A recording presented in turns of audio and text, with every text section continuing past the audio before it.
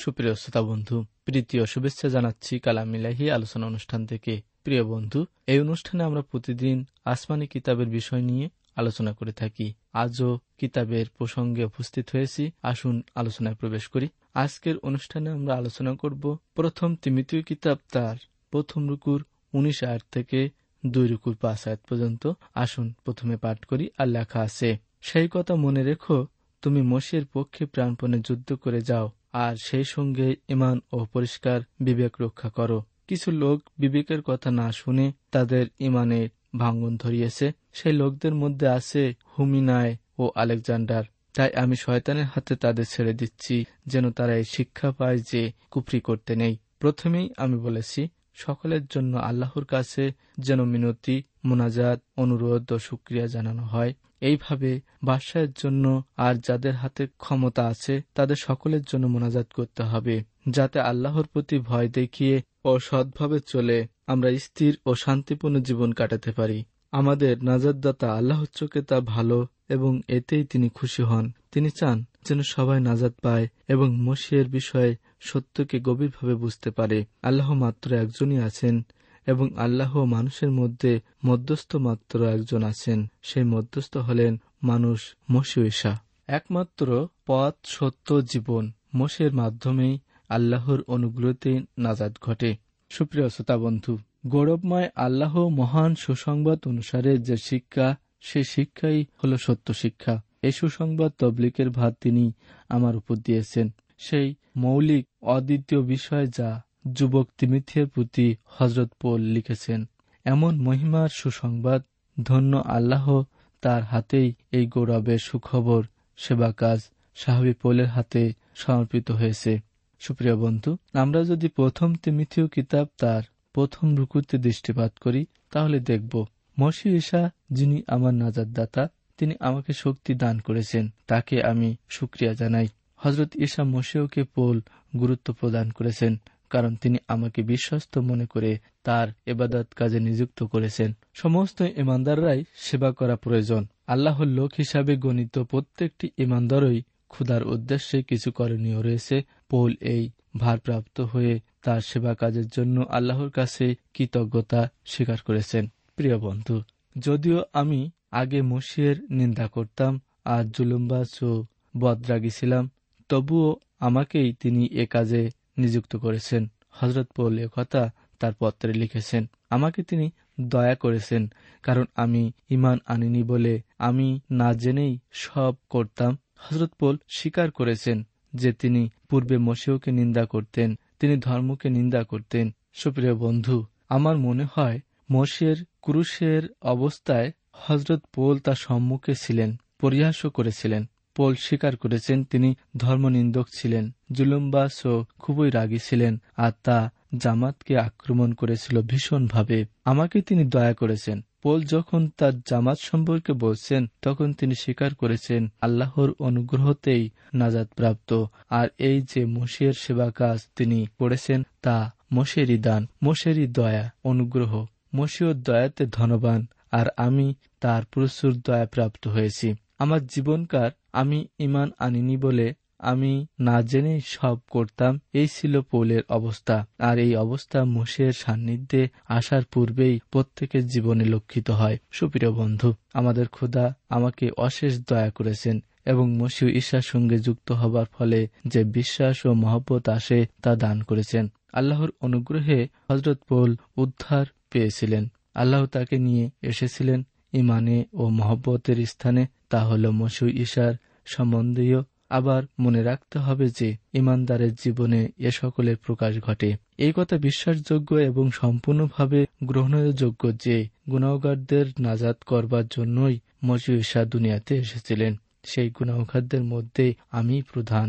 কিতাবের অন্তর্ভুক্ত একটি গুরুত্বপূর্ণ আয়াত এইটি দেখায় যে মসিহ ঈসা গুনাহগারদের নাজাত করবার জন্যই দুনিয়াতে এসেছিলেন। তিনি প্রকৃত একমাত্র মহান শিক্ষাগুরু। তবু তাই হওয়ার জন্য তিনি জগতে আসেননি এক নৈতিক দৃষ্টান্ত দাঁড় করাবার জন্য, অথচ তা তিনি করেছেন।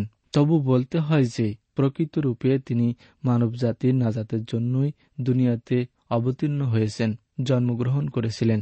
সেই গুনাহগারদের মধ্যে আমি প্রধান। এই কথার মধ্যে পৌল কিছু শব্দ ডাল করাতে চেয়েছেন, বক্তৃতা প্রকাশ করেননি। যা সত্য তাই তিনি বলেছেন। গুনাহগারদের মধ্যে যেন প্রধানই ছিলেন। প্রকৃতই তিনি মসিহের নামকে তিনি নিন্দিত করতেন, মসিহের নামে বিদ্রুপ করতেন। কিন্তু হযরত পৌল বলেছেন, কিন্তু দয়া পেয়েছি। ঈসা মসীহ গুনাহগারদের উদ্ধার করতে বা নাজাত প্রদানার্থে দুনিয়াতে এসেছিলেন। এখন আপনি যদি বলেন আমি বিশাল গুনাহগার, আমার ক্ষমা করবেন বলে আমি মনে করি না, তাহলে আপনি বড় ভুলই করবেন। হযরত পৌল নিজেকে গুনাহগারদের মধ্যে প্রধান বলে ব্যক্ত করেছেন, এবং যদি প্রধান গুনাহগার ক্ষমাপ্রাপ্ত হয় তাহলে আপনি ক্ষমা চান, ক্ষমা পাওয়ার আগ্রহী হন, তবে অবশ্যই আপনি ক্ষমা লাভ করবেন। সিদ্ধান্ত গ্রহণ করুন, আপনার উপরেই নির্ভর করে। আপনার যা করণীয় তা হল শুধু মসিহের কাছে ফিরে আসুন, এবং আর যা কিছু করার তা মসিহ করবেন। হযরত ঈসা মসীহ বিশ্বস্ত। হযরত পৌল বলেছেন, এই কথা বিশ্বসনীয়। প্রিয় শ্রোতা বন্ধু, আপনি যদি লক্ষ্য করেন পবিত্র প্রথম তিমোথেয় কিতাব তার প্রথম রুকুতে আর দেখবেন, আর সেই জন্যই আল্লাহ আমাকে মমতা করেছেন, যেন প্রধান গুনাহগার যে আমি, আমার মধ্য দিয়েই মসীহ ঈসা তার অসীম ধৈর্য দেখাতে পারেন। তার উপর ঈমানের ফলে যারা আখিরাত জীবন পাবে তারা যেন আমাকে দেখে শিখতে পারে। সেই জন্যই তিনি আমার প্রতি এরকম করেছেন। হযরত পৌল স্বীকার করেছেন যে আল্লাহর খেদমতকারী হওয়ার জন্য আল্লাহর হাতে প্রচুর দয়ার প্রয়োজন। তিনি তা লাভ করেছিলেন, যেন ঈসা মসীহ এই অগ্রগণ্য আমাতে সম্পূর্ণ দীর্ঘসহিষ্ণু প্রদর্শন করেন।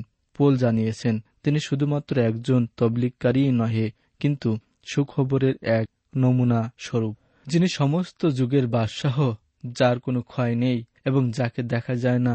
চিরকাল সেই একমাত্র আল্লাহর সম্মান ও গৌরব হোক। সুপ্রিয় বন্ধু, হযরত পৌল সেই মহান সত্য উচ্চারণে তথা ঘোষণার উদ্দেশ্য ব্যতিরেক কোথাও উপস্থিত হয়নি।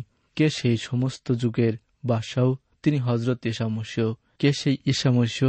তিনি একমাত্র প্রজ্ঞাসম্পন্ন নাজাতদাতা। একথা বলবেন না আমাকে যে হযরত পৌল ঈসাকে আল্লাহর প্রতিনিধি হিসাবে প্রকাশ করার শিক্ষা দেননি, অথচ হযরত পৌল তো মাংসে অবতীর্ণ হিসাবে আল্লাহকে ঈসা মসীহের মধ্যে প্রকাশ করেছেন যে আল্লাহর রূহই হল হযরত ঈসা মসীহ রূপে রক্ত মাংসের দেহ ধারণ করে এ দুনিয়াতে অবতীর্ণ হয়েছিলেন।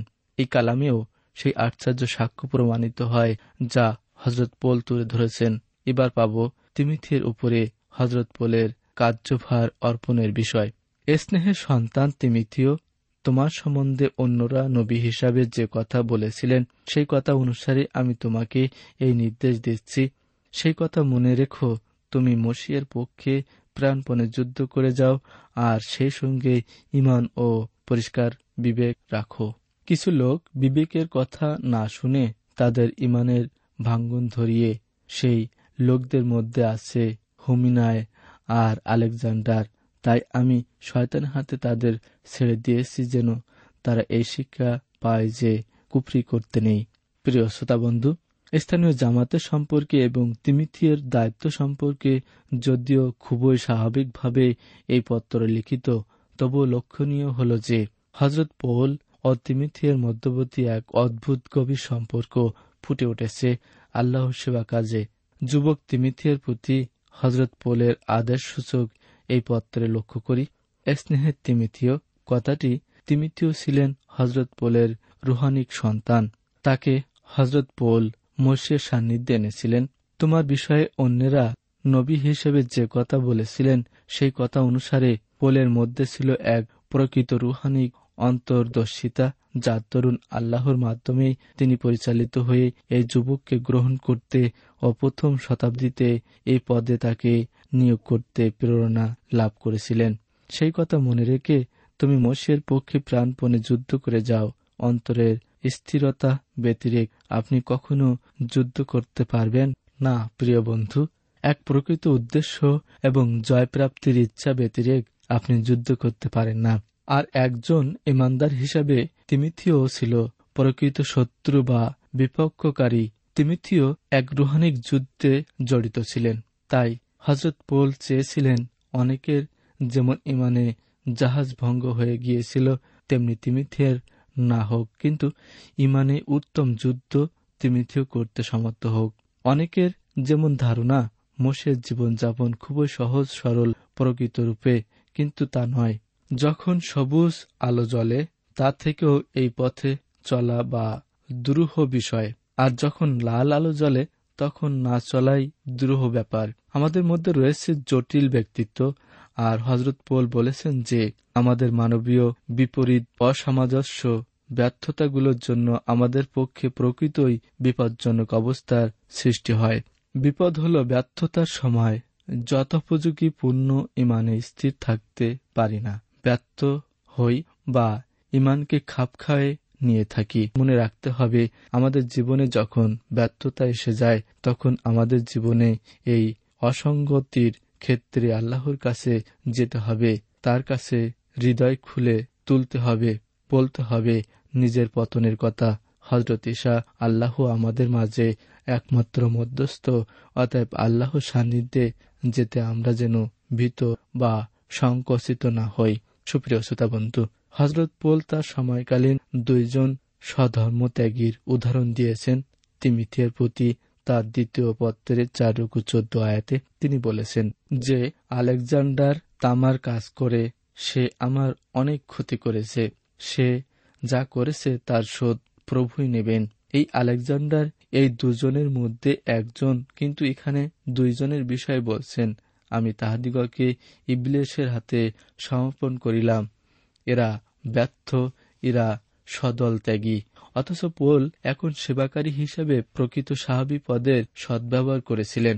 ব্যক্তিগত বিশেষ অধিকার ও পদমর্যাদা বশত পৌল এ কাজ করতে সক্ষম ছিলেন।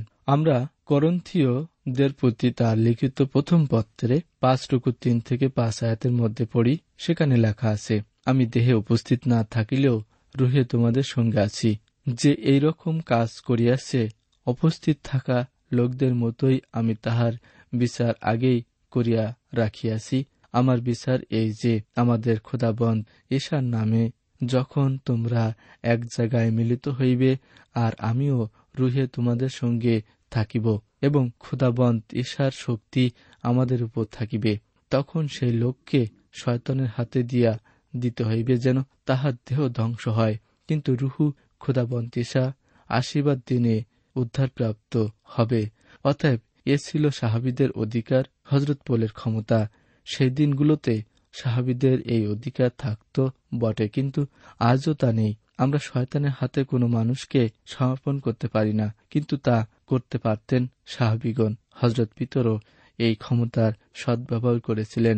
সেদিন আমরা যদি অননীয় সাফিরার সঙ্গে কথা বলতে পারতাম, নিশ্চয় তারা সাহসী হিসাবে আল্লাহর এই ভক্তগণের কর্তৃত্ব, অধিকার ও ক্ষমতা সম্পর্কে কিছু বলতে সক্ষম থাকতেন।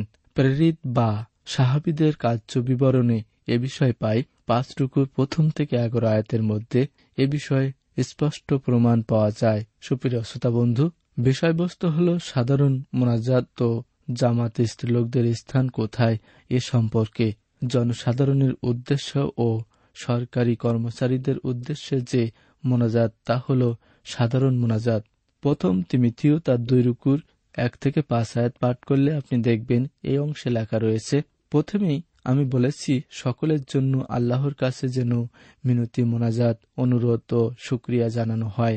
এইভাবে বাদশাহদের জন্য আর যাদের হাতে ক্ষমতা আছে তাদের সকলের জন্য মোনাজাত করতে হবে, যাতে আল্লাহর প্রতি ভয় দেখিয়ে এবং সৎভাবে চলে আমরা স্থির ও শান্তিপূর্ণ জীবন কাটাতে পারি। আমাদের নাজাতদাতা আল্লাহর চোখে তা ভালো এবং এতেই তিনি খুশি হন। তিনি চান যেন সবাই নাজাত পায় এবং মসিহের বিষয়ে সত্যকে গভীরভাবে বুঝতে পারে। আল্লাহ মাত্র একজনই আছেন এবং আল্লাহ ও মানুষের মধ্যে মধ্যস্থ মাত্র একজন আছে। সেই মধ্যস্থ হলেন মানুষরূপী ঈসা মসীহ। সুপ্রিয় শ্রোতাবন্ধু, হযরত পৌল বলছেন, জনসাধারণের ও সরকারি কর্মচারীদের জন্য মসীহ ইমানদারদের মোনাজাত করা প্রয়োজন। সুপ্রিয় শ্রোতাবন্ধু, আমাদের দেশের জন্য আমাদের অবশ্যই মোনাজাত করা প্রয়োজন। আমাদের উপর কর্তৃত্বকারীদের জন্য মোনাজাত করা প্রয়োজন। বাদশাহদের ও যাদের হাতে ক্ষমতা আছে তাদের জন্য, আমাদের শাসনকারীদের জন্য, এমনকি সরকার যদি মন্দ হয় তার জন্য মোনাজাত করা উচিত। স্মরণে রাখুন, হযরত পৌল আমাদের এই পরামর্শ দিয়েছেন যেন আমরা সমর্পণ ও শ্রদ্ধা, দৃঢ়তার বিরুদ্ধে ও প্রশান্ত জীবনযাপন করিতে পারি। আল্লাহ মানুষের মধ্যে একমাত্র মধ্যস্থ আছেন, তিনি মানুষ মসীহ ঈসা। আল তৌরাতে ইসরায়েল সন্তানগণ ইবাদতখানায় যেত, যেখানে অনেক ইমামেরা থাকতেন। ওই ইমামদের মাধ্যমে লোকেরা তখনকার দিনে আল্লাহর সান্নিধ্যে উপস্থিত হতে পারত। কিন্তু হযরত পৌল একমাত্র মধ্যস্থের অর্থাৎ হযরত ঈসা মসীহের কথা বলেছেন, তার কাছেই যেতে হবে আমাদের, না কোনো মানুষের কাছে না, বা কোনো মন্ত্রীর মাধ্যমে যেতে হবে না। রয়েছে একমাত্র আল্লাহ, আর রয়েছেন একমাত্র মধ্যস্থ। আমাদের প্রয়োজন মধ্যস্থের একজন ইমামের, আর আমাদের রয়েছে একজন মহা ইমাম। আয়ুবের সময়ে আয়ুবের অন্তর চিৎকার করে উঠেছিল। আসুন পাঠ করি। আয়ুব নবীর কিতাব তার 9:33 আয়াতে লেখা আছে, আহা, যদি এমন কেউ থাকতেন যিনি আমাদের মধ্যে সালিশ করে দিতে পারতেন এবং যার কথা আমরা দুজনেই মেনে নিতে পারি। এজন্য এক আত্মস্বর, এক অপেক্ষা, এক কাকুতি রব। হ্যাঁ প্রিয় শ্রোতা, আমাদের একজন মধ্যস্থের আজ বড়ই প্রয়োজন, আর সেই মধ্যস্থ রয়েছেন হযরত ঈসা মসীহ, যিনি এসে তার এক হাত ঐশী মহিমায় রেখে আমাদের হাত, অপর হাত ধরেন। তিনি আল্লাহ, আমাদের নাজাতের মূল্য তিনি প্রদান করেছেন। তিনি যেমন একদিকে আল্লাহ, তেমনি অপরদিকে মানুষ। তিনি আমাকে জানেন ও বুঝেন, তেমনি আপনাকেও তাই। আপনি তার কাছে আসতে পারেন। তিনি কখনো আপনাকে হতাশ করবেন না। আপনার প্রতি তিনি কখনো রাগ হবেন না, বা কোনো রকমেই আপনাকে আঘাত করবেন না। বলতে পারেন, আমি পরাজিত, আমি এই অপরাধে লিপ্ত হয়ে তার গৌরবহীন হয়েছি। প্রিয় বন্ধু, তিনি তো জানেন, তবুও আপনাকে এখনো মহব্বত করেন। তিনি আপনাকে রক্ষা করতে চান। পবিত্র ঈসায়া নবীর কিতাবে আমরা লক্ষ্য করলে দেখব, সেখানে লেখা আছে, তাদের সব দুঃখে তিনি দুঃখিত হলেন, আর তার ফেরেশতারা তাদের উদ্ধার করলেন, আর তার মহব্বত ও দয়ায় তিনি তাদের মুক্ত করলেন। প্রিয় শ্রোতা বন্ধু, আজ আপনার আমাদের প্রত্যেকের জন্য এক মহা অনুগ্রহ উপস্থিত। তিনি হলেন হযরত ঈসা আল মসীহ। তিনি আপনাকে আমাকে অনুগ্রহ প্রদান করেছেন এবং রক্ষা করেছেন। আসুন আমরা তার কাছে সমাপিত হই এবং বেহেশতের স্থানে অধিষ্ঠিত হই। এই কালাম আলোচনার মধ্য দিয়ে তিনি আমাদের প্রত্যেককে তার রহমতে ভরে রাখুন। আল্লাহ হাফেজ।